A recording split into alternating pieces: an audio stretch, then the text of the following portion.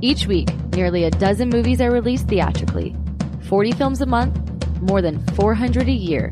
That's a plethora of cinema. Too much cinema. You'd have to be an addict to see all that, but don't fret. We've got you covered. This is Cinematics. Hey everyone, it's a new week of Cinematics. This is Cinematics episode 167. We have some really good movies to cover this week. I am joined by my betters, Eric Holmes and Bruce Perky, who still continues to go with different monikers for his name. Christmas Brucey Christmas, aka Bruce Perky. Are you being very festive this week, Bruce, as far as, are you in a festive spirit, that is? It's so festive. I've seen 2 Christmas movies in the last week, brand new ones, and I made it to Buc-ee's, so, you know, that's always Christmassy. So, you made it to Buc-ee's. What is Buc-ee's? Is that had something to do with any of the movies that we're covering? Is that a hidden? No. Buc-ee's is just a local joint. Do you know what Buc-ee's is, Eric Holmes? Do you know what that is? Is it there was a Buc-ee in Omaha. There was a Buc-ee's, like a convenience store. Yeah, Buc-ee's are like, I think they start out of Texas, and they just finally have one in Alabama next to us. And they are like the most American gas station that you can imagine. Like, they have 120 pumps, and the AM/PM mini mart that it has inside is about the size of a small Walmart. Wow. Oh, so it's exciting times for you, Bruce. You made it. You said you made it to Buc-ee's. Did you shop? Did you buy? Bought some Buc-ee nuggets. Okay. They call them buckets. They call them Buc-ee nuggets are called buckets. No, they don't. I just made that up. I know. You made it up. How were the nuggets, Bruce? Clean show. How were they good? They're so good. My wife was asking why they didn't do waxing, though, because then they could. Well, I'm not going to say, but let's just say we're a clean show. Family clean show, clean family show, Cinematics. Anderson Cowan will be back next week. By the way, are you guys excited? Oh, by the way, Eric Holmes, are you excited? I'm going to bring some new news for you and Bruce. Because next, I think Wednesdays are Bruce's day off. That means you guys will be able to host Cinematics with Anderson Cowan. How do you feel about that? Yeah, that'll be fun. I think that'll be the first time the 4 of us are together. Well, how about let's make it the 3 of us so I can get some time off. Bruce, what do you think about that? Me getting time off from you guys? Think so? Think so? If you're not there, the roasting will be. I'm going to Buc-ee's right now. The roasting will be. Yeah, if I'm not there, someone's going to be roasted, and maybe I should show up for the 4-person hander clean show next week with Anderson Cowan on Cinematics. But now let's live in the present for this week.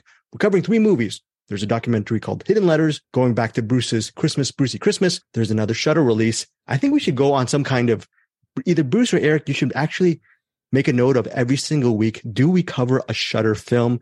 How long will that streak go on? I think we've been doing it for the last several weeks. We should keep a running tally because Shudder keeps pumping out movies, it seems, every single week. Actually, next week, we're going to be covering another Shudder release called The Apology. Again, Christmas, Bloody Christmas, Hidden Letters, that documentary, and another movie that Eric Holmes, I believe, kind of really dug. What was that other? Return to what? Return to Sender, Eric Holmes? What is this movie that you're really... Return to Seoul. Soul as in S-O-U-L? Soul no, as in... S-E-O-U-L. S-E-O-U-L. Never heard of it. What is that? It's a place in Korea. I believe it's South Korea. Okay. Place in South Korea? And a French woman returns there, and we'll get more in on that when we talk about it, I'm sure. But okay. That was pretty good. That's pretty good. Pretty good. French woman is returning to Seoul. Maybe it's her first time. Maybe it's her second time. Maybe it's a reunion. It might be some kind of adoption story. It might be a whole different kind of thing. Who knows? It's getting a lot of great reviews. Bruce, have you heard anything about Return to Seoul before you started? Did you hear any kind of critics' darlings kind of situation, or did you just go into the Return to Seoul blind? I went into it blind. I only knew it was the title. So I had a thought based on the title, and that was it. Mm-hmm. Bruce also for this episode, not actually for this episode, for his family, you got a family weekend out. What did you see with I'm assuming at least your family, or maybe your sons, or maybe one of your sons? What movie did you see over the weekend? One of my sons and myself went and saw Violent Night, because that's the Christmas spirit I bring to my children. Spoiler alert, Violent Night, Christmas, Bloody Christmas. Someone has to pick one movie, Bruce, before we get to those reviews. Which movie do they pick? It's streaming right now on television in the future, Christmas, Bloody Christmas, or Violent Night. Let's just say that person is like maybe 17 or 18 and up. Okay. So they can watch it. Simple. Very simple choice. Christmas, Bloody Christmas. Oh, you don't mince words. Bruce, he just lays that bric-a-bat and he'll just say whatever is on his mind. Okay, that is our review of Violent Night this week. Moving on, we have Emancipation. Eric Holmes, I think he was whispering sweet nothings to my ear saying Emancipation is the best movie in 20 years. Is that correct, Eric Holmes, or was I dreaming? You might have to wait for my thoughts on that. And I know you'd be absolutely riddled with emancipation.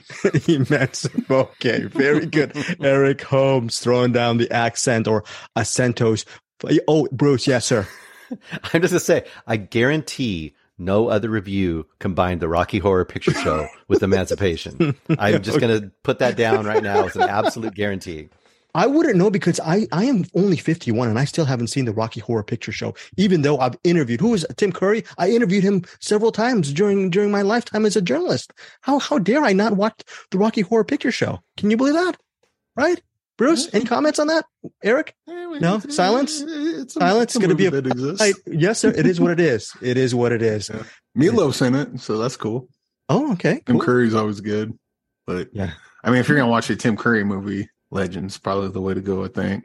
At least in my opinion. Oh, really? And I think Tim Curry's in a movie called Congo, which I think I interviewed him for. Really good movie, Congo. Oh, he was in that? Yeah, I love that movie. That Congo. I think I'm guessing. I think it. What about Crimson Tide? He's in Crimson Tide. I did not know that. Tim Curry's in Crimson Tide. Wow, amazing. Oh, wait, amazing. Is it Crimson? Yeah, I think he's in Crimson Tide, isn't he? Or is he? I'll look that up. We'll look that up. Of course, Pennywise. And he's great as Pennywise. We all float down here, Georgie.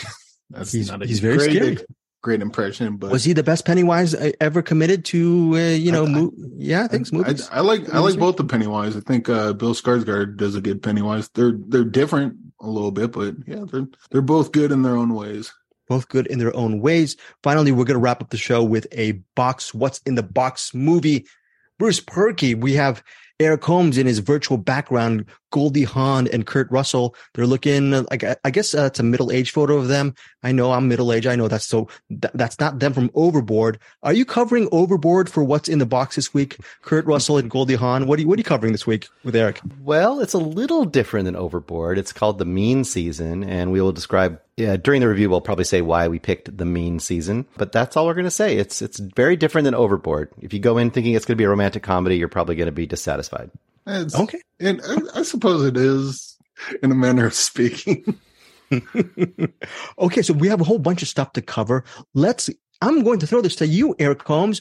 Hidden Letters, Christmas, Bloody Christmas, or Return to Seoul. What do you feel like covering first? Ooh, let's go with, it's a Christmas season. Let's just start off with a Christmas movie. Christmas, Bloody Christmas. The U.S. Defense Department has spent over $1 trillion on the most cutting-edge robot technology. Introducing RoboSanta Plus for the upcoming holiday season. What are you going to do this fine Christmas Eve? I was potentially going to go meet up with a dude. I've blown him off twice already, so. Come on, get a drink with your old pal, Robbie. What's up with you two? Just grabbing a drink. I talk her out of some Tinder trash. You didn't talk me out of anything. To Christmas! Bah humbug. Ho, ho, ho! Merry Christmas! New animatronic state-of-the-art Santa Claus featured at our own TW Bunkers is now the subject of an international recall.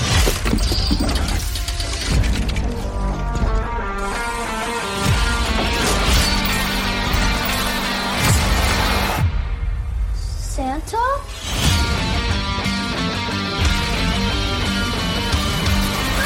Oh! What? This guy killed the kid next door! Oh,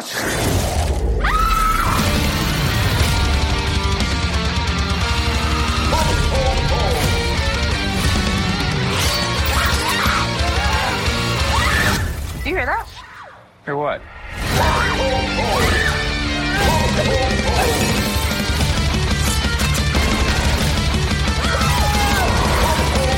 You need to give me a gun!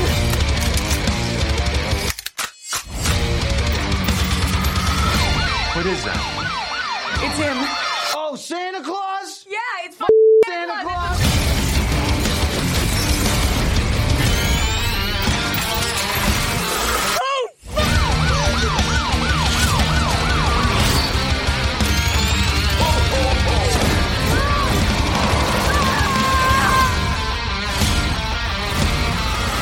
Have you heard from the boys down at the scene yet? They're still down there counting bodies.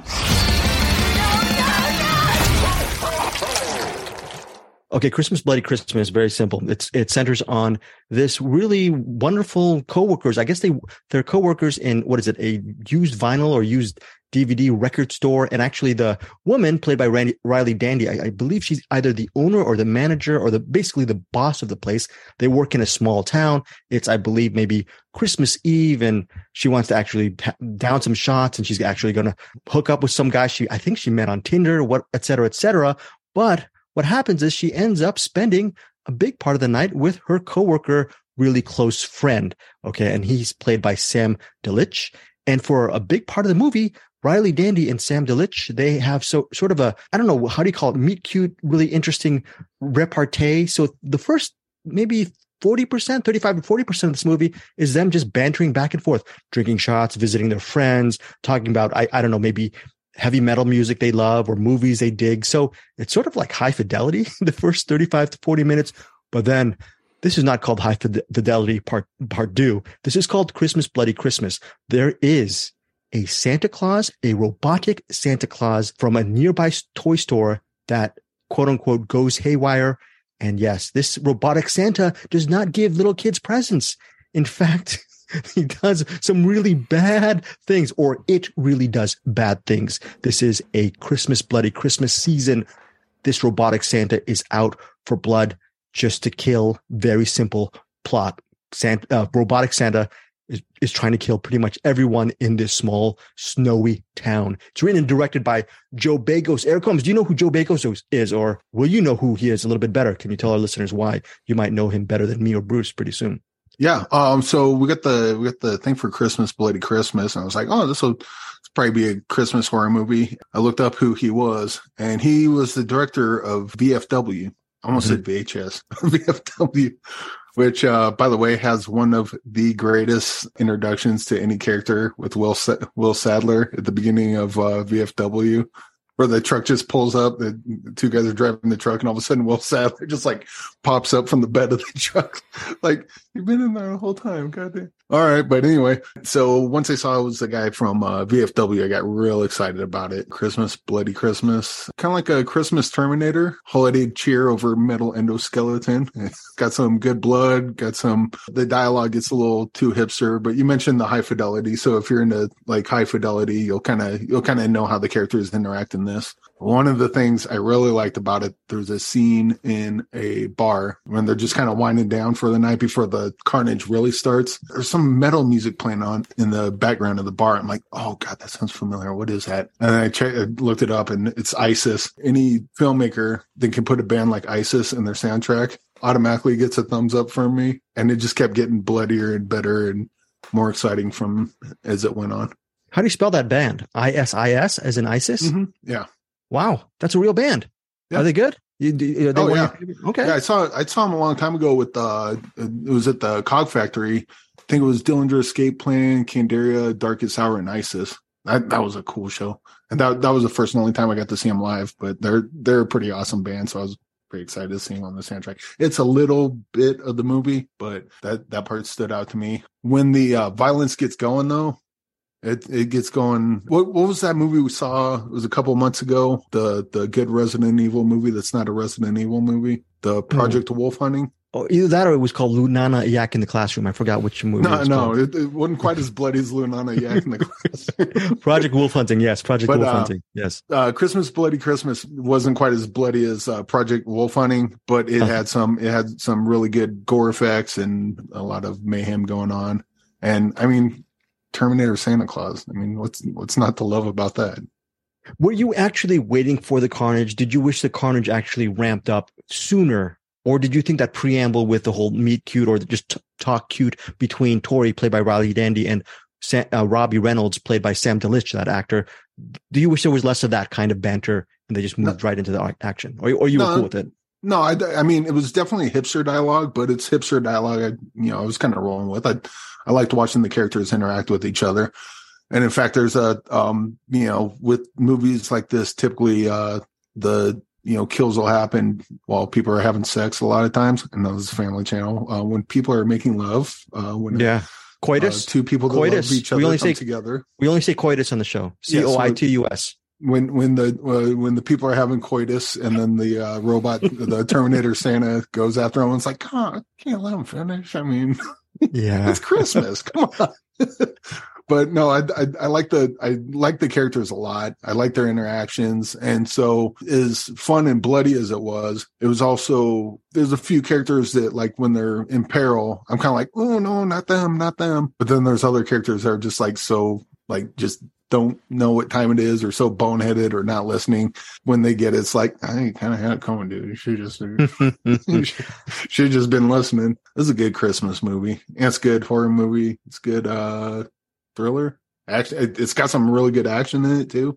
Yeah, this has everything. Before we get to Bruce, Eric, you're going to interview Joe Bagos tomorrow. Tomorrow being Thursday. What are some? Can you give a preview? What are you going to ask him? Throw out the cheat sheet. What's a big question you're going to ask him? Do you have something in your bag? Probably going to ask him what his favorite ISIS record is.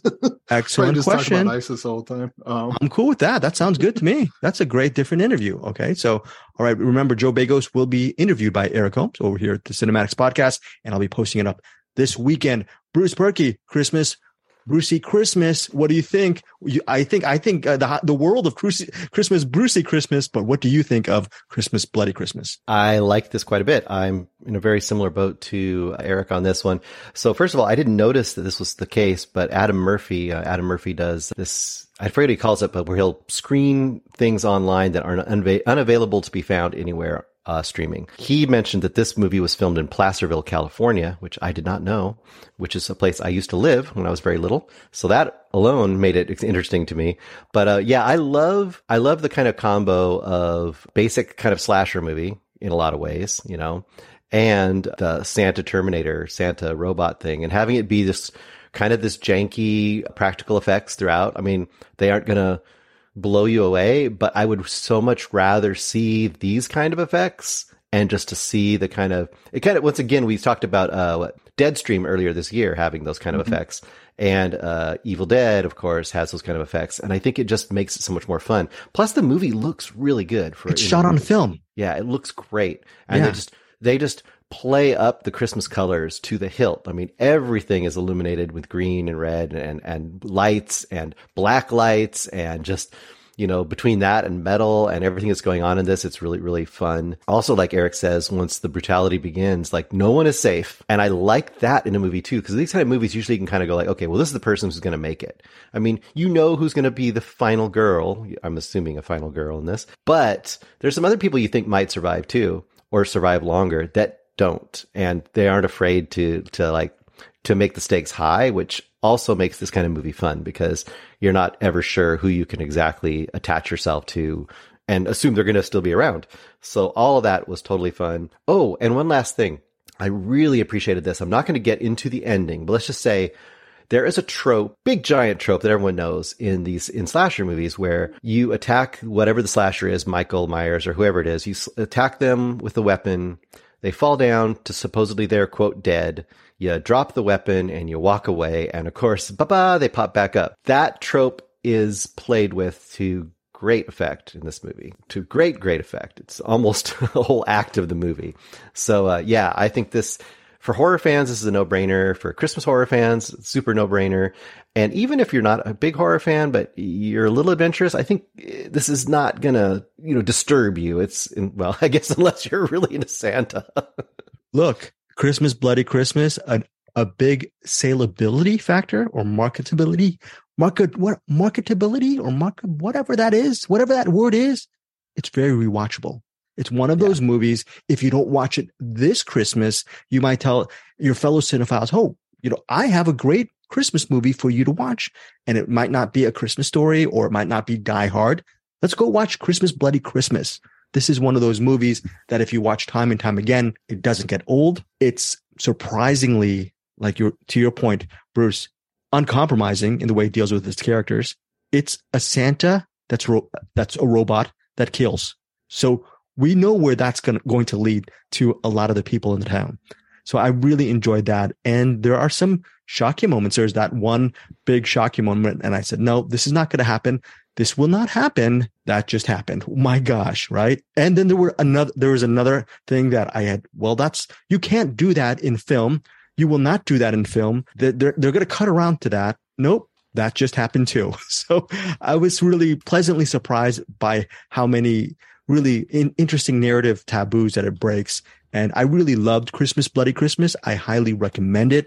It's an elevated genre picture. I'm a sucker for movies that are shot on film, really genre-fied piece. Oh, also Riley Dandy as the lead in this movie. She's excellent. Mm-hmm. Yeah. It's a home run. I said this during, I'm going to actually post this interview as well on our Cinematics feed. I told her this is just a home run of a role, and she really knocks it out of the park, and she's fantastic. Wouldn't be surprised if she gets more type of roles along this genre and maybe even different other roles from this. It's a very showy performance, but in the context of what this movie is about, it's a perfect fit. And let's also give some props to Sam Delish as Robbie Reynolds, her counterpart in this movie as well. He does some really good work too. Just overall, high marks for me. 4.5 out of 5 for Christmas, Bloody Christmas. Eric Holmes, your rating? Yeah, this is my third favorite Terminator movie. So I got to go 4.5 on this one. 4.5 from Eric Holmes' third favorite Terminator movie. We love. Oh, it's very interesting. I wanted to know what you like. I'm thinking you might like what Terminator. What is it? Dark Fate is your number one. What is that? Terminator. So I like the first one, then the second one, then Christmas, Bloody Christmas, then Terminator 3, and then Dark Fate, and then actually Terminator Salvation is not terrible. Hey, if they want to make another Terminator movie, get this guy. He's cracked the code. He's cracked the code. Put a Santa hat on Arnold Schwarzenegger and go to town. Maybe ask Joe Bagos if he's up for directing the next installment of the Terminator. Maybe that might be a question. Who knows, right? Anyways, Bruce Berkey, your rating on Christmas, Bloody Christmas. My rating is 4.5 as well. Oh, and I have a question if you want to ask him. I did not notice Merciful Fate's song, No Presents for Christmas in this. And you might ask him if he considered that song. Or maybe I missed it and I'll be embarrassed if that's the case. And so everyone out there, I'm always embarrassed, by the way. Yeah, go ahead. Isn't there losing their minds? Tim Curry was in Hunt for Red October. That was the submarine movie I was thinking of. And Muppet Treasure Island. Muppet Treasure Island. Excellent. Again, that is Christmas, Bloody Christmas. I believe the release date is, I have to actually pull it up here right now. I think it's Friday, December 9th on Shudder, I believe, for Christmas, Bloody Christmas. Next up is a movie called Return to Seoul. Ooh, I don't know. Do you guys? What was your star rating on the Christmas, Bloody Christmas? Oh yeah, I'm giving it 4.5 out of 5. So right, that so that's for everyone. It's one of these things where I have a feeling it's room to grow. Maybe next year we're going to give it a 5-star banger because we're going to tell our loved ones to go see it, and when we see it with them, we'll just get a lot more added value from that as well. So let's see. Yeah, so Christmas, Bloody Christmas out in theaters as well. My bad, and streaming on Shudder, our Bruce Perky's favorite streaming service, Shudder, on Friday, December 9th. Awesome movie. And good luck with your interview tomorrow with Joe Bagos, Eric Holmes. That should be really, really fun. So next up, Return to Seoul. Like Eric said, centers on a French woman. She was actually born in South Korea. She was adopted by French parents. She lived her entire life in France, but this movie isn't set in France. It's set in Seoul. Most of it is set in Seoul, where she returns to find her birth parents. Okay. Actually, it's weird because it starts off with her not knowing if she's going to go to that adoption center, that main adoption center in South Korea. There's a reason why she's in Seoul in the first place. And it's actually, you get to discover why. It happens towards the middle of the narrative. And I thought that was really cool. But she has different motivations. And maybe her motivation is not to actually find her parents. Maybe it's just to have fun in Seoul and just really enjoy life there. And the person playing her is Park Ji-min, I believe, and she delivers one of the year's best performances. Just a layered performance that is, again, we're going back to uncompromising in a sense. Some people may not like her character because she has a lot of traits that are not exactly, doesn't really play to your own sentimentality. She has her own sense of self. And when she eventually well, when people try to actually lend her a helping hand or give her some love or cling to her or whatnot, she has her own defense mechanisms. So she's just like a normal person. She's been hurt before, and she actually shields people off just to remain strong, or so she thinks. That is the premise of Return to Seoul. There's a lot of different things about this movie that I don't want to talk about. It's just a surprising type of film. It's not an A to B linear story about a young woman trying to find her Korean parents.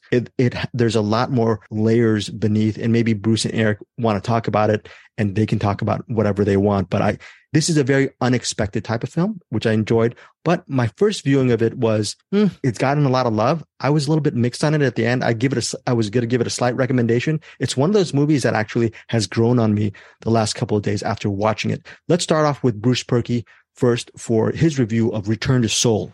I quite like this movie. I do see, though, that this is going to be a tough movie for some people, because this is definitely going to be one of those, slow, dramatic discovery of self movie, indie movie.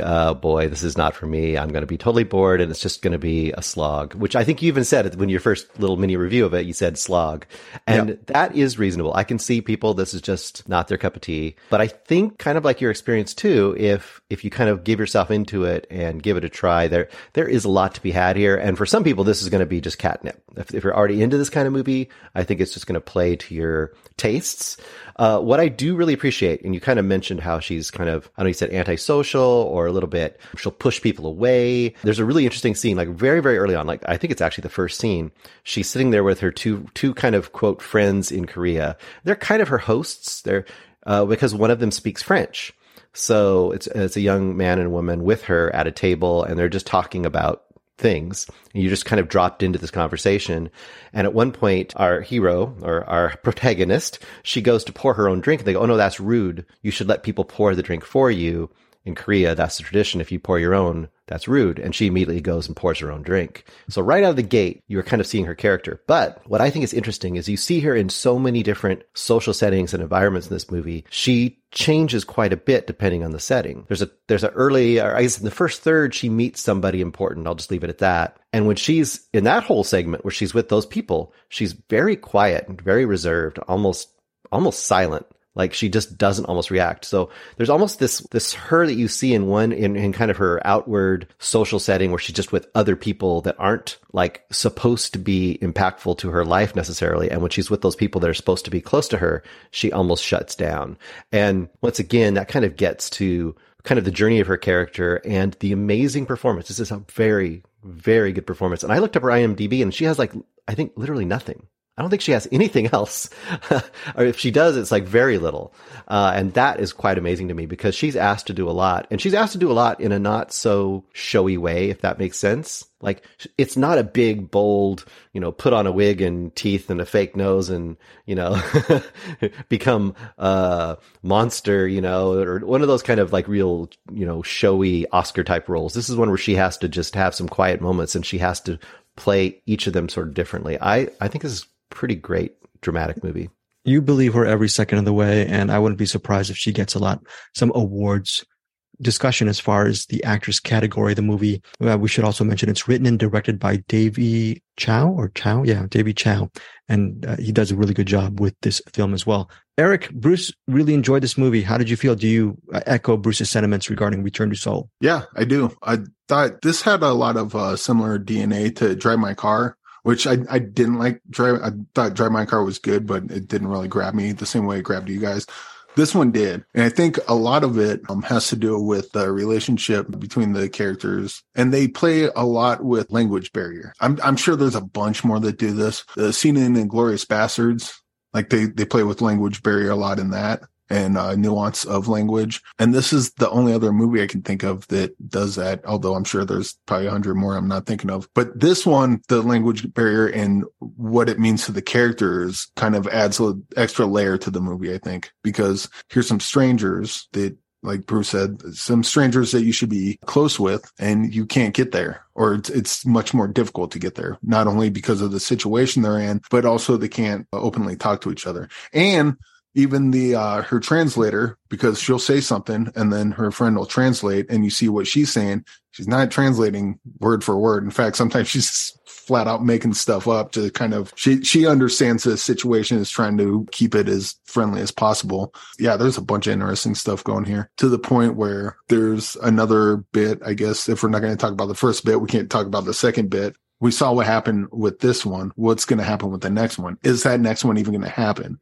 And then just where this goes, as the movie's going on, I'm just like on the edge of my seat, just wanting to know more about these people. And also, like Greg, even though I liked this the first time I watched it, it did haunt me for a while. It did stick with me, and I just kept thinking about it up till right now. And yeah, it's a really good movie. Probably not going to be everyone's cup of tea, but again, like Bruce said, if you're, I would say if you like Drive My Car, at least give this one a shot, because I think the pacing and the kind of, how they consider the characters, I think is a lot closer to that than it is to most other movies I've seen. It's not a one-to-one, recreation, obviously, but I would say if you like Drive My Car, I would give Return to Seoul a shot, and you might like it. You might not, but you might. Okay, yeah, no, this is one of the things. When I saw it, I was very mixed on it. I gave it 3 out of 5 stars, and I was thinking, hey, this is a mild recommend because of the story, very layered story, and I really loved the performance. But like to your point, Eric, it's been a couple of days, and I've grown to like the movie and think about the movie more often than not. And I really liked how the story evolved, and it makes you think about the different portions of the story and the final act, where a lot of things are just explored and revealed. It's tough. That's a really interesting ending as well. And it's one of these things where it will make you think. It's not an ending that'll grab you immediately, but you're going to start putting the pieces together. It might even take you a day. Or the good thing is you're thinking about this movie, Return to Seoul. So ultimately, my initial review of this was a 3 out of 5 stars. I'm giving this a solid recommend, which is 3.5 out of 5. Who knows? Even down the line, I might even give it 4 out of 5. But right now, as we speak, this is what's interesting about Return to Seoul. It's a very emotional journey. So this is actually my initial 3 to 5 recommendation. It's a mild recommendation, but I bumped it up to like a definite solid recommend, 3.5 out of 5 with room to grow. Bruce Perky, your rating on Return to Seoul? I'm 4.5 stars on this. I think it's a very good movie. Yeah, I think to Eric's point, even though I love Drive My Car as well, this has an emotional core to it that's a little more clear and graspable. And I think a lot of people will latch onto that because of the idea of just the love of a parent or not the love of a parent and being adopted, that kind of stuff. It's all pretty relatable, I think. So yeah. 4.5 out of 5 from Bruce Perky. Eric Holmes, your rating? Yeah, I think I'm 4.5 on this as well. I think normally I would give this like probably a 4-star, but this is not my kind of movie, and I was still into it the entire time. So you got to bump it up got to give it that little extra juice for that alone. But yeah, even if it's not your type of movie, I would still give this a shot because it does some really good things. And like I said, the performance is awesome. I mean, just all around. The characters we will not name are also really good. Pretty much everyone is great in this all around. And it's got some really good stuff in it. Yeah, Return to Seoul. Here's the bad news. Not many people can see this movie because we are reviewing Return to Seoul in the middle of its 1-week qualifying run for the Oscars. So listeners, we are giving you a sneak peek of a movie that you'll be able to see mid-February in New York and Los Angeles. So when it comes out on DVD in March, yes. Hopefully you remember us talking about this and you can see. Speaking of DVD, I hate when movies do that, especially when they're ones I like. Oh, when's this playing? Oh, it's playing in New York. Cool. Where else? That's it. It's like, oh, come on. Listen to me. Listen to me. Spread this out. Spread the love a bit. Listen to me right now, okay? You're not part of the Commonwealth anymore. You're sort of a quasi movie critic, and we get these links early. So why are you feeling bad for the Commonwealth? We get them early. Shouldn't we be happy, Bruce? Do you agree with me? We get them. So F everybody else. We can use F. It's a letter. Well, Bruce, do you agree with me, or do you feel some sort of empathy or sentiment that people can't see it? Is it frustrating? It's not frustrating because I got to see it first. What do you think, Bruce? You is a letter as well. C is a letter. There's no you in team, right? So no, I do agree with your sentiment. It's a little bit of an annoyance that we actually are reviewing this movie for its 1-week qualifying run. Just remember, when February rolls around, we'll make sure this. Oh, by the way, this is Cambodia's official entry to the Oscars. Okay, bad for not mentioning. That means that. Yeah. this might actually have a real shot at some awards if that's the case.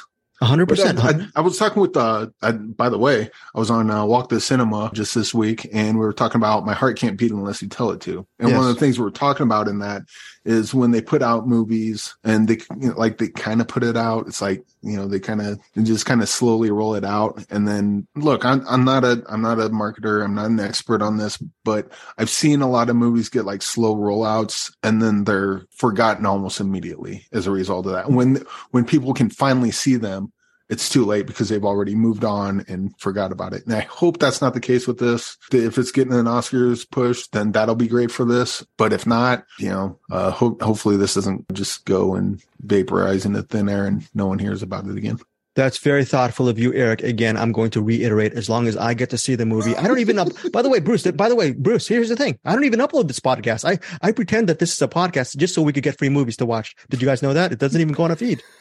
There are so no this is like a gaslight thing. Like you just send the feed directly to us and tell us it's on. It's on. You see that the airwaves. That's why no one's emailing me at hamslime@gmail.com. Exactly. Buzzsprout.com. That's a whole dummy account, Bruce. I'm just making up those numbers. Give me a number, 220. I'm going to put it in right now. That's our download numbers for the latest episode of Cinematic. Do not tell Anderson Cowan I just said that. Okay, so moving forward. Hidden Letters. This is a documentary. Opens Friday, December 9th. I don't even know. I really want Eric or Bruce to do the summary. Bruce, do you want to do the summary on this, or do you want to hand it off to me and I can do the summary? Just you want to help me out on this, or what? Or you want me to start off first on Hidden Letters? I could try, and you can hop in and actually make it make sense afterwards. So I'm going to try to make this. Okay, you know what? I'm going to do it right now. Here, I'm going to read the plot summary. And there's a reason why I am going to read the plot summary, and we're going to get to that in a second. Quote, spanning between past and present, Hidden Letters follows two millennial Chinese women who are connected by their fascination with a secret language of sisterhood. By the way, this language is called Nushu, Nushu, and their desire to protect it against a perpetually patriarchal society. So now if you want more information on this movie, go to hiddenlettersfilm.com. Okay. So it's received its share of honors. I'm looking at this poster. It's like winner of top festival awards in various film festivals and documentary fests and whatnot. It is a celebrated film. It's probably might be up for a best documentary this year. It's directed by Violet Dufeng. And let me tell you something. It's not a flashy documentary. Again, it centers on these two women. One of them is probably in her early to mid 30s, and the other one's probably mid 20s or something. One of them is a music teacher living in, I believe, Shanghai. The other one actually lives in a village, which is actually the village in the area where I believe that Nushu language or way of writing was developed. She lives within that area, and she actually is a curator or a tour guide in that museum, which focuses on that Nushu script or language. And this Nushu essentially is a way for women from, I guess, previous centuries to communicate via a secret language. It showed solidarity amongst these women who, obviously in Chinese society around back then, they had their feet bound. They were pretty much subject to the whims of a patriarchal society. And it shows how this language, even though it may seem antiquated from a time gone by, it actually has resonance and relevance to today's society and the way this society treats women. So, or maybe modern women, there is an evolution, but maybe there is a reason why this language still has power. That is one of the many things that are discussed in Hidden Letters. Let's start off with Eric Holmes. Your thoughts on this documentary? Yeah, I like this one a lot. I think it probably went on a bit long because I think if they may have condensed it a little more, it would have been a lot more powerful. But as it is, there's still a lot of great information in this. Learning about Nushu and what it means. The Nushu,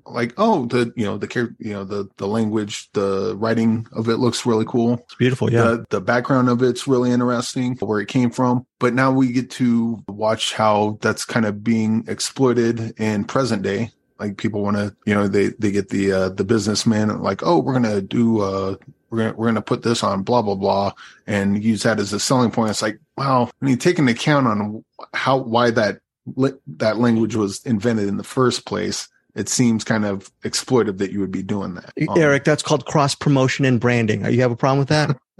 I do when it's exploitive like this. This podcast is, by the way, sponsored by KFC. Yeah, Nushu KFC. So there's like there's like women that want to teach other women Nushu, and they want to keep it alive because of the history of it, and that I have no problem with that at all. And in fact, it should actually keep going. Whenever men get their hands on Nushu, I think that's when they should probably take a step back, because the whole reason this is a language is because women were oppressed. If women weren't oppressed that way at that time, Nushu would not exist. And so the fact that men are trying to, businessmen are trying to exploit it and trying to make a buck off of it seems really gross. And I think the documentary kind of leans in on that at some point. As it should. Yeah. I talked about Chaos in Hope 2020 or whatever last week. And I did not like that. This one felt a lot more all encompassing, because even though the women were abused and, basically treated like second-class citizens, there's still a lot of that in their lives today. They'll talk in one side of their mouth, they'll talk about Nushu, and the other side of their mouth, they'll be like, so have you got a husband yet? Someone that you can take care of? And it's like, it's weird that they have all this context right in front of them, and then they look right past it and then just keep doing the same thing that they've been almost programmed just by millennia of years and years subjugation. And it's a really interesting documentary. Like I said, it could probably use a trim in certain parts, but that's about the worst thing I can say about this. Okay. The rest of the documentary is really great. So I want to mention the two main leads in the quote unquote leads in this documentary. There's Huxin, Huxin. Okay. And she is the person working in either curator or tour guide in that museum. And she's very well versed in Nushu. And I think there's a big part of the movie deals with her talking to one of the, one of the real living experts of Nushu. And she actually, it's a really touching, because he's maybe from 3 generations past. Like that woman could be like maybe her great grandmother or grandmother. And you see her bonding with the past. But a lot of this movie deals with Nushu's relevance in the present. And what's very interesting is the second person. Her name is Simu, Simu, and the music teacher, she's actually being romanced, and she's in a relationship with a fiance, and she has to make the decision whether to get married and follow the traditional path, have a family, work hard, no time for the self, just always just for the family and for the husband, or will she continue? If she does that may sacrifice her passion and her continuing education in Nushu. And as Simu, what's very inspiring is Simu talks about how Nushu is not just a link to the past, it is pretty much a bridge to the present. So while one is communicating with the past, there's a way for it to apply to your daily life. And I found this to be an extremely sublime and moving film, even though it's shot in a straightforward fashion. That was all about this movie. Bruce, what about you?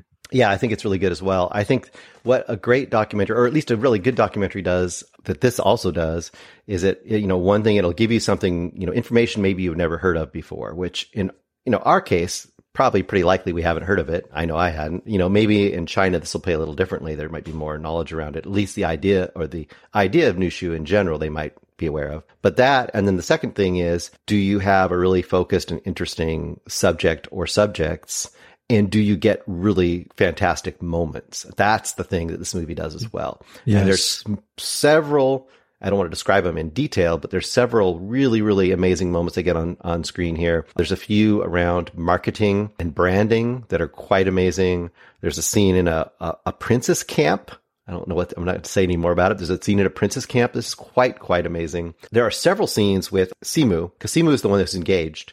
Right. There are several scenes with her, especially when she's going and with her fiance, and multiple scenes, and also when she's going to visit her fiance's family. There are some scenes in there that I am amazed they caught the way they caught it. They must have filmed for a long time to get these unguarded moments, because there is a truth going across Simu's face that is not necessarily anything she's stating, but you're just watching it in real time, and it's just quite amazing. And then on the other side, like you said, with Huxin and the older woman, He Yanshin, I can't say it very well, but He Yanshin, there's a scene with her. There's a lot of scenes with her that are pretty great, but there's one where she gives her a Nushu thing that she's written her.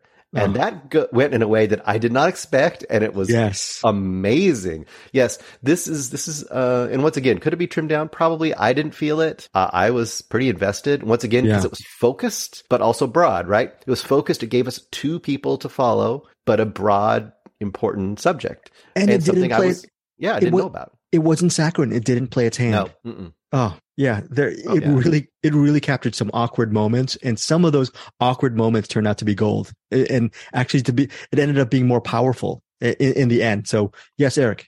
I speaking of not saccharine, I clipped a quote from the movie that one of the characters said and sent it to you guys. And I think this sums up the movie entirely. I was one of the older ladies, and she says, "We should feel blessed if men don't scold or beat us." And she just says that earnestly, that's like that's how it should be. I'm like, oh my God.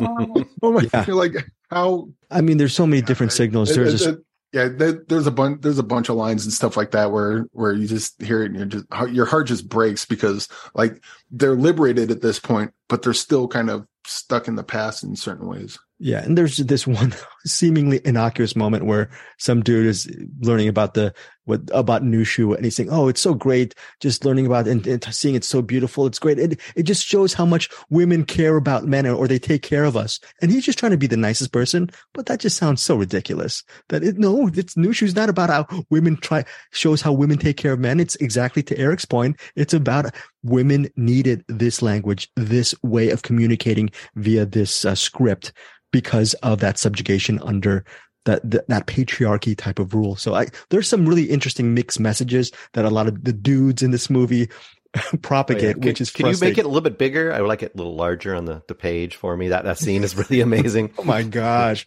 Yes. There are times in this documentary I go, I can't believe I'm a dude. That's really bad. It's really hard. It's embarrassing. It's embarrassing what we put women through in general a lot of times. But look, that's just one of the many things to love as far as the insightful stuff about Hidden Letters. I really loved how insightful this was. So it opens on December 9th in select theaters, and it's going to roll out to opening on December 11th, December 15th. So there's going to be a whole different, a national rollout for Hidden Letters, a movie that is directed by Violet Dufeng. I was surprised at how much I love this movie. This is a movie that I'm going to go back to and recommend to people. Look, Eric coined the term 5-star banger. 5-star banger for me, for Hidden Letters. Ding, ding, ding, ding, ding. 5 stars. Eric Holmes, your rating on Hidden Letters. You know what? I think I'm 4.5 all the way down the line so far. Like I said, this is a really good movie. Opened my eyes to a lot of things. Just a little too long. I think just shortening it down would just have that much more impact on it. But yeah, this is a really good documentary. And by the way, this is not a men bashing documentary. No. This is like, if you're going to watch it and take it that way, then do some soul searching, because it's not about you. It's about them and what they had to go through and what Nushu means to them. 100%. But this is a fantastic documentary, and I hope a lot of people get to see it. I really do. And I hope we really spread the word. This is one of these movies that you're thinking, oh, it's a documentary. There's subtitles. I'm going to have to learn all these things. No, dude. This is very entertaining and engaging and insightful. Yes, Eric Holmes. Hidden Letters is every bit as good as Christmas, Bloody Christmas. Yes. Well, I like that blurb. Look, Bruce, you better pick up your game. Eric Holmes is doing really well on these kind of movie blurbs. All over the place. 5 stars for me, 4.5 for Eric Holmes. You're rating Bruce Perky. I'm still coasting on Tenet as a turd. So very good. And that's a family acceptable term. That is family. Yes. Family. Yes. Anyway, 4.5, just with you guys. 4.5. Yes. 4.5 from Bruce, 4.5 from Eric, 5 stars for me. December 9th in select theaters.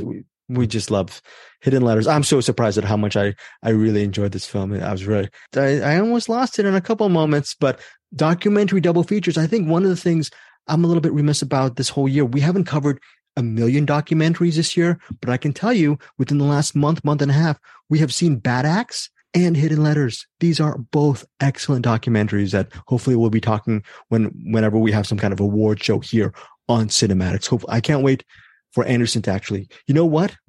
Which of these documentaries do you guys think Anderson will like? Do you think you'll like both of them? I have a feeling he's going to really dig Bad Acts. Yeah, probably Bad Acts. This one, Maybe. Yeah.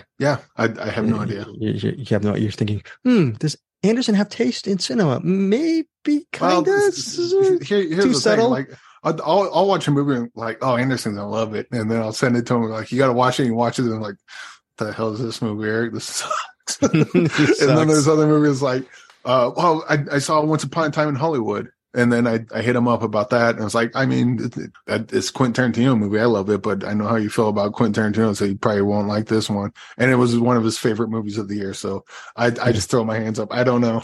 You don't know. What we do know is we are done with our features for this week. Let's go for recommendations, or maybe not recommendations. Let's go to Violent Night, movie that Bruce Berkey already laid down the gauntlet that he recommends Christmas, Bloody Christmas over Violent Night. That said, this story about David Harbour as what, a BUTT kicking Santa? Is it worth the matinee price or a full fare ticket price? Did you know, as far as entertainment goes? I think it's worth a full ticket price. I think it is worth a full ticket price, but it isn't as good as Christmas, Bloody Christmas.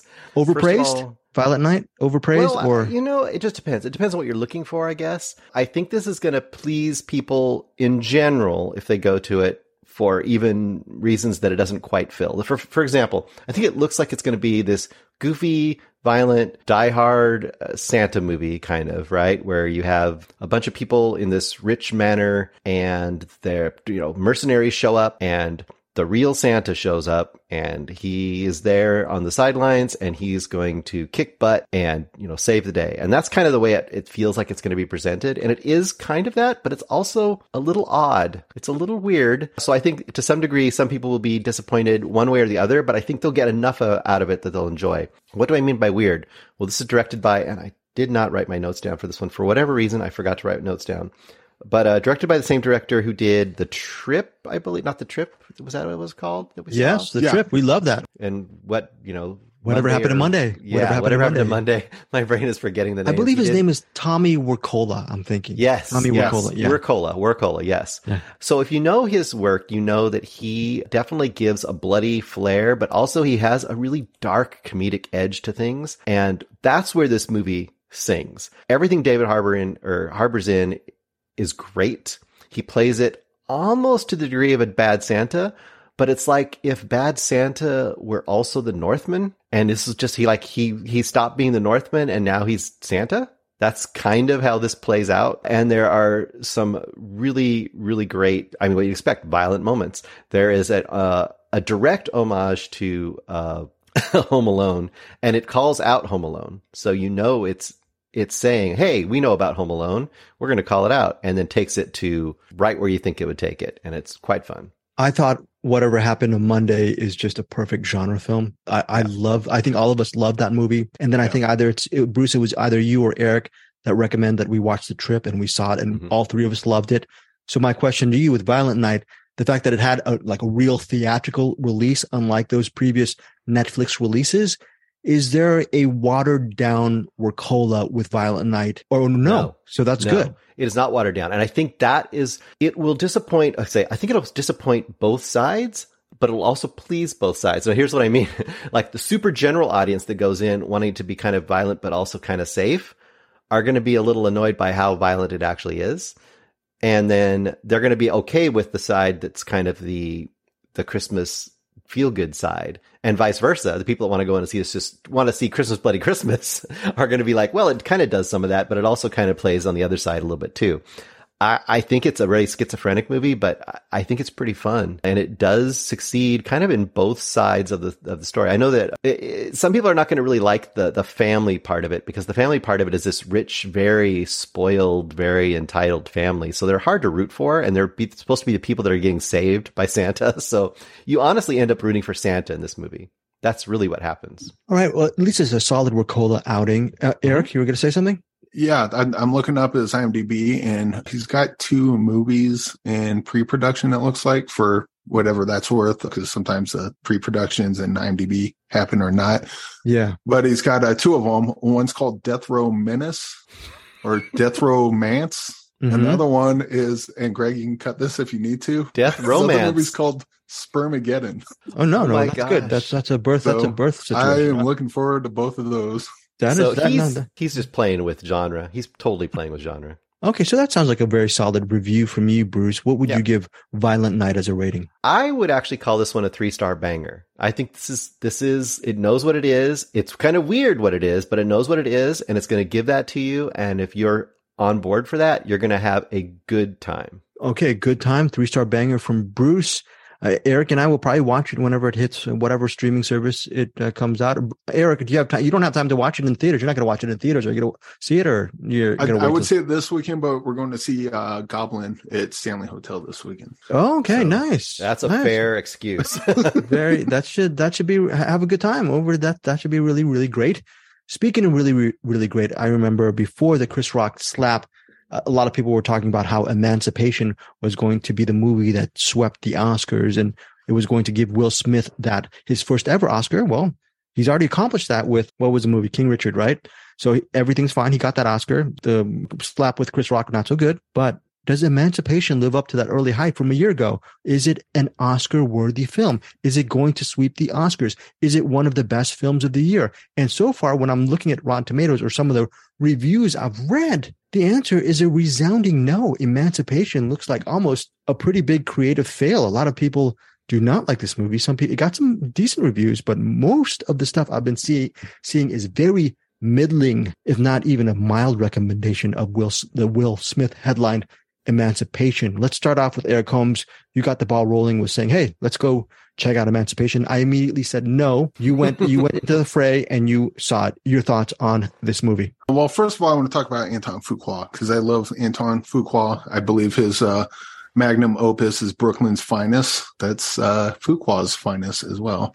He also obviously did The Equalizer, The Sequelizer, and I believe The Threequalizer is coming out soon. And by the way, I like those movies. Movies are fine. Yeah, me too. And the thing about Emancipation is I think they kind of fit in that sort of kind of action space that Anton Fuqua works in. There's, it's basically a slave leaves the area, and then Ben Foster's chasing Will Smith down to slap him. I guess he was angry about him.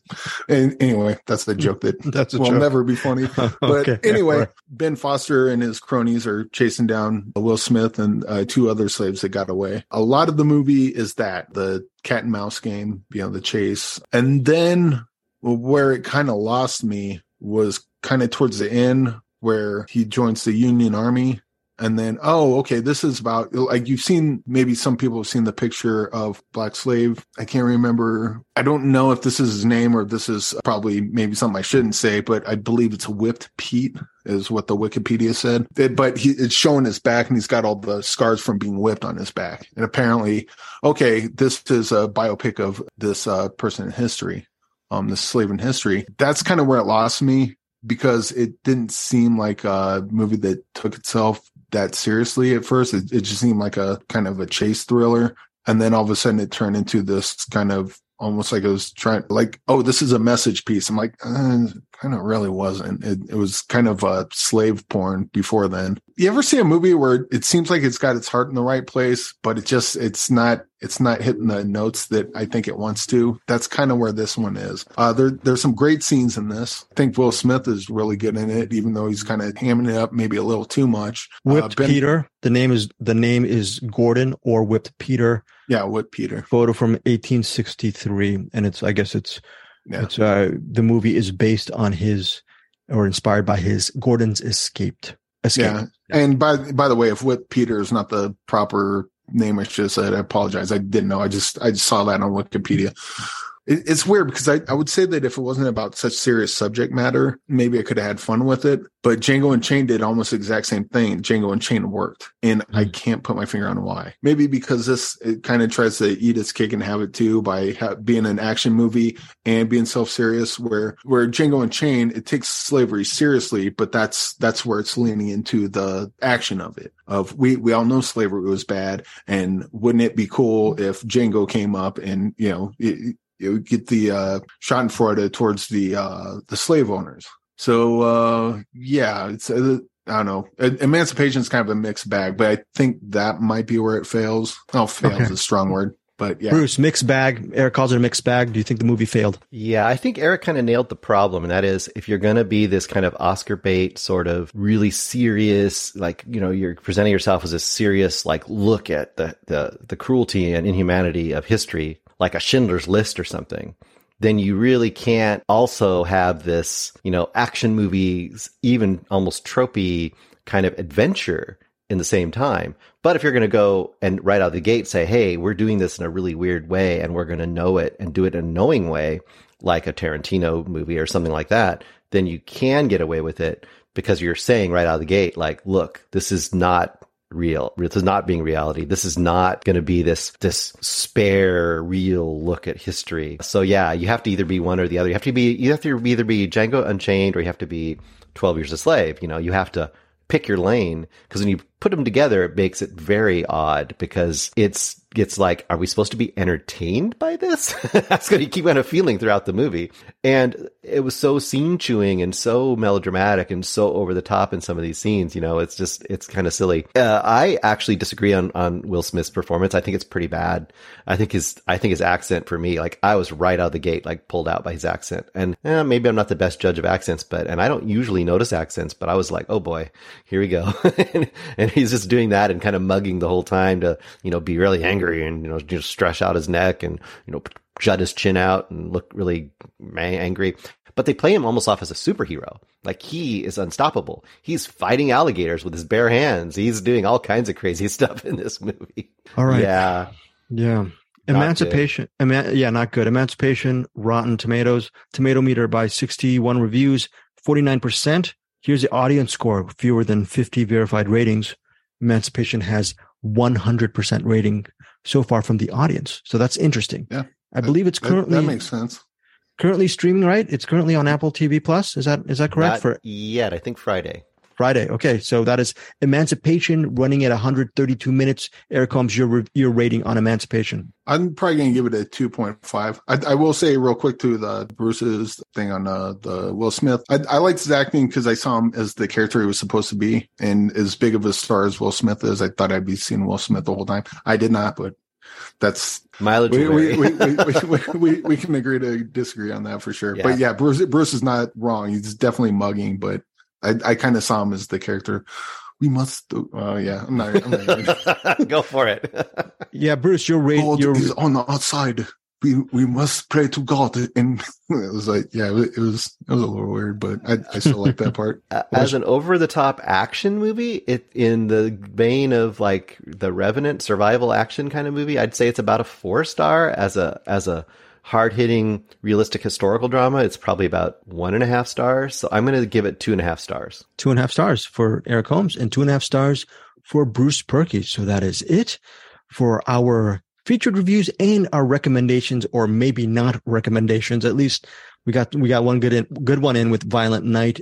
2.5 stars is under, that's not even a mild recommend. Our mild recommend cutoff is 3 stars, but who knows? Like Eric was saying, 100% audience score. So there will be a lot of people who love Emancipation. Tell us what you think of this movie. Yes, Eric, you're gonna. Oh no, I was just gonna say, like, the 40% critics, 100% audience. That doesn't really surprise me, because it seems like I think some people would probably dig this, and then other people will not. That's how movies work. Speaking of how movies work, let's see how this movie called The Mean Season works. That's Bruce Perky's What's in the Box pick this week. There is a reason why The Mean Season is in the box. Bruce, can you tell our listeners why? Yeah, so we did a special episode of the Force 5 podcast, and we had to pit against each other who would come up with the best 5 movies by Kurt Russell. But each time one of us picked a movie, then the other one couldn't pick that movie. So we had to pick different movies than each other. And then we each kind of picked a movie that we would watch by Kurt Russell, depending on who won. And I guess my list won, so I'd never seen The Mean Season. Yeah, I don't know. It was all that Overboard. I had that Overboard bump.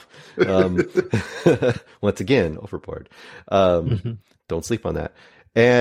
I picked The Mean Season. I've never seen it, but I'd heard of it. But it just was like a blind spot in my Kurt Russell filmography. So I said, hey, let's watch The Mean Season. So we did. Okay, so The Mean Season, I saw the trailer, and Bruce was saying it's the Greggiest Greg movie ever. And who knows, maybe because he said that, I might, when I have the time, I might go see The Mean Season. Let's start it off with Eric Holmes. The Mean Season is this movie with Kurt Russell, Mariel Hemingway, directed by, I believe, Philip Borsos, who, interesting. I remember one of his films back in the day, the 1982 film, The Gray Fox. But how was The Mean Season for you, Eric Holmes? This was a pretty fun thriller. It was kind of similar to, I guess, Zodiac, that kind of thing where the reporters kind of getting involved with looking for a serial killer. I wanted to point out the writer, or one of the writers, Christopher Crowe. So Christopher Crowe wrote Fear. It was like Last of the Mohicans. And I thought there was another one, but I guess that was it. He was a creator of the TV series The Untouchables. I think it ran for a couple years, 93 and 94, which is good. Airwolf, BJ and the Bear, his family show. Is that a career? Beretta. But yeah, this has some good stuff in it. Yeah, it's basically, so Kurt Russell, he's a reporter, and there's a serial killer going around. They know about this, and he gets a call from the serial killer. And so now him and the serial killer have this kind of relationship going back and forth where he calls Kurt Russell's character, and Kurt Russell records the conversations, gives it to the police. One of them played by, what is his name? Garcia. Andy Garcia, thank you. Joey Pants is in as Kurt Russell's photographer. Richard Mazur, he's the Mazur, yeah. Yeah, Mazur. But anyway, I'm sucking at this thing. But anyway, he's going around, and it's kind of a back and forth between him and the serial killer and him and the cops. And then he becomes part of the story, which I guess is part of it. It's not too deep, but it's pretty good 90s thriller. I don't know what year it came out, but 85. So is it by the numbers? 30. Is it a by the numbers thriller, or does it have any extra? It kind of is, but I don't know if that's because I don't know if it was maybe ahead of its time when it came out and it's by the numbers now. I wasn't watching a lot of thrillers back in the early 80s, so I don't know really what to compare it to. But it's got some good stuff in it. This is certainly not a 5-star movie, but it was, it was good enough. It was entertaining. Kind of goes where you might think it does. We mentioned, Bruce joked earlier that it was a romantic comedy. And I still kind of think it is in some ways because the relationship between Kurt Russell's character and the serial killer gets to be like the serial killer, like really, he really likes Kurt Russell, like, he's a big fan of his, and so there's kind of like a budding relationship there. Mariel Hemingway plays girlfriend. I'm guessing she probably could have got a better role than damsel, but again, this is 85, so I guess you can't really expect too much. But overall, it's a decent thriller. I'd recommend it for anyone that likes those kind of movies. Bruce, your take on The Mean Season? Very similar to Eric. This is a pretty straightforward kind of cop thriller procedural. But it's a pretty solid one for the 80s. And it doesn't, one thing I did like about it a lot is it doesn't have a lot of that kind of 80s flash and cheese that a lot of 80s, cop movies had. It isn't super flashy. It doesn't have super colorful palette. It stays pretty realistic and pretty grounded. In fact, that a lot of the scenes, like the scenes in the cop station I read that were actually in the cops police station for Miami, and the news scenes were in an actual newsroom. So they did quite a bit of stuff that is pretty authentic, which kind of gave it a nice feel to it. And even some of the locations they shoot at out in the, Everglades and stuff all looked really good. The story itself was a little bit, like you said, by the numbers, but I really wonder how much this might have affected Seven, another Fincher movie. Oh, yeah.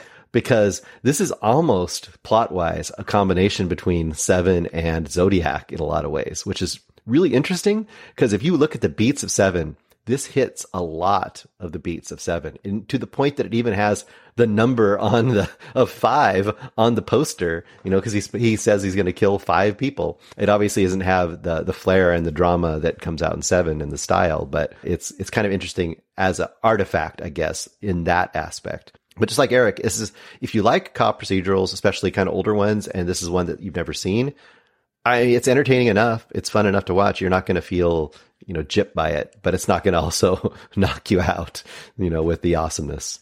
So it's pretty good.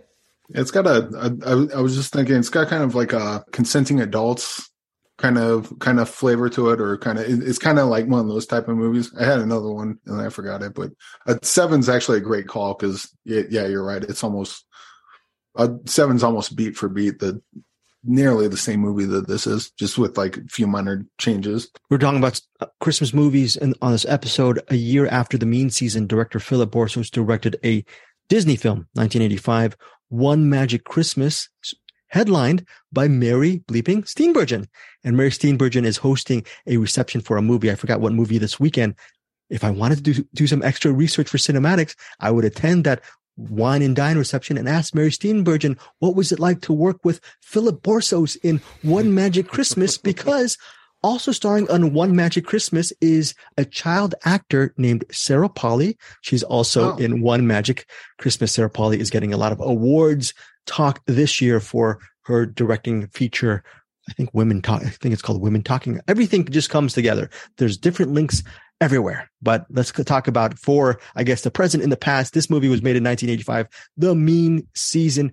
I forgot to ask you guys, Kurt Russell, is he really good in this movie? Is it a standout role, or is it's just a role within is Kurt Russell ever not good? There you go. That is good. Eric Holmes, your rating on The Mean Season. I'd probably go 3.5 on this. Okay, I almost want to go 3-star banger, but I'll go 3.5. It's especially after Bruce brought up the 7 thing. I'm like, I pretty much nailed it. So yeah, we're good. Solid recommend from Eric Holmes for The Mean Season. Bruce Berkey, your rating. This is apparently the episode where I just agree with everything that Eric says. Well, it's because I'll have to disagree next week. I'm going to 3.5 too. I'm 3.5. What would be my rating for The Mean Season, Bruce? Since it's the greatest Greg of all movies. What did you think? What did you think of Tequila Sunrise? Haven't seen it. I love Tequila Sunrise. Yeah, I love the song, the Eagle song. Haven't seen the movie. What was that Nick Nolte movie we saw? I think Mulholland Falls. Mulholland Falls. Yeah. See, Mulholland Falls is a lot more melodramatic and cheesy than this movie. Yeah, but I mean, it's still got that same kind of look. Like, all these movies I'm mentioning have like similar DNA, mostly to how it looks. Yep. I think you might like it, but I thought you'd love Return to Seoul. I would say Greg would at least 4-star this movie. Interesting. Okay, I can see that. That is a possible 4 stars from me for The Mean Season for this week's box. Speaking of in the box, do we end the show? How do we do this? Do we end the show with you shaking the box, family show, and finding a movie? How do we do it for next week, Bruce? I mean, I can do that. I can shake it. Shake it. I can shake it and just like tease them and not tell them what's in the box, or I could open it and tell them. The family show, please kindly tell us what's in the box, Bruce Perky. What's in the box, Bruce? What's in the freaking box? And what is in the box? Let's see. Okay, a movie from this year that I haven't seen. At least one of you has seen it, and that is I'm finally going to watch Brian and Charles. Brian and Charles. Okay, this is a movie that Anderson really loves because he continues to impersonate, I think, either Brian or Charles, because in a very good fashion. I like that movie. So I did interviews for Brian and Charles. You haven't seen that movie either, right, Eric? No, I haven't. Okay, so Brian and Charles. It's on. I'll watch it for next week. Yeah, or it's on next month. I forget how we're doing this now. Yeah. It's weird. It's a weird thing since we moved over from Find Your Film podcast to Cinematics, and also it's going to be intermittent. But I'm still posting some DVD or Blu-ray just thingamabobs on our Find Your Film podcast feed. That feed is not dead. Bruce Perky mentioned about a DVD or Blu-ray that he may review. I believe it's called The Cure or Cure. There's a movie called The Cure that we can actually do a double feature on it as well, which is, I think it's a movie directed by Peter Horton, right off the top of my head, I'm guessing. So, but you're actually doing another movie called The Cure or Cure, right? It's a Japanese film, Bruce Perky, or Korean film? What? Cure. Yes. Sure. It came out on Criterion this year. I've been waiting to get a really good copy of it. I loved it back in the late 90s when I saw it originally, and I'm going to check it out again. So whenever Bruce reviews Cure on Blu-ray or DVD, wherever he got it, and he'll that audio stream will be on our Find Your Film podcast, along with other Blu-ray, DVD, physical media coverage on our Find Your Film podcast. But for now, a lot of the meat of our reviews and interviews will be housed here on the Cinematics podcast. And yes, great news. Anderson Cowan will be joining us next week here on Cinematics. Final thoughts, Eric Holmes. Yeah, check out Return to Seoul. Check out Hidden Letters, on wish him luck on Joe Begos. March of 2025 when they finally come out that everyone else can see it. And Christmas, Bloody Christmas. Yeah, we got some, we got one that wasn't, but we got some bangers this week. So yeah, check them out for sure. Is there a secret interview that you're going to be releasing on next week? Eric Holmes, can you tease something for next week too? No, I can't. He can't. And that's another spoiler that I'm not going to cut. I will tease it by saying there's something coming out next week, and it's going to be pretty cool. We'll talk about it next week for sure. We'll see you next week with Anderson Cowan. Final thoughts from Bruce Berkey. Hey, go over to the Cinematics group if you're not already there. And every day I'm posting my top 31 movies for 2022. And so far I'm 6 or 7 movies in. So you might find something you're interested in. Awesome. See you guys next week.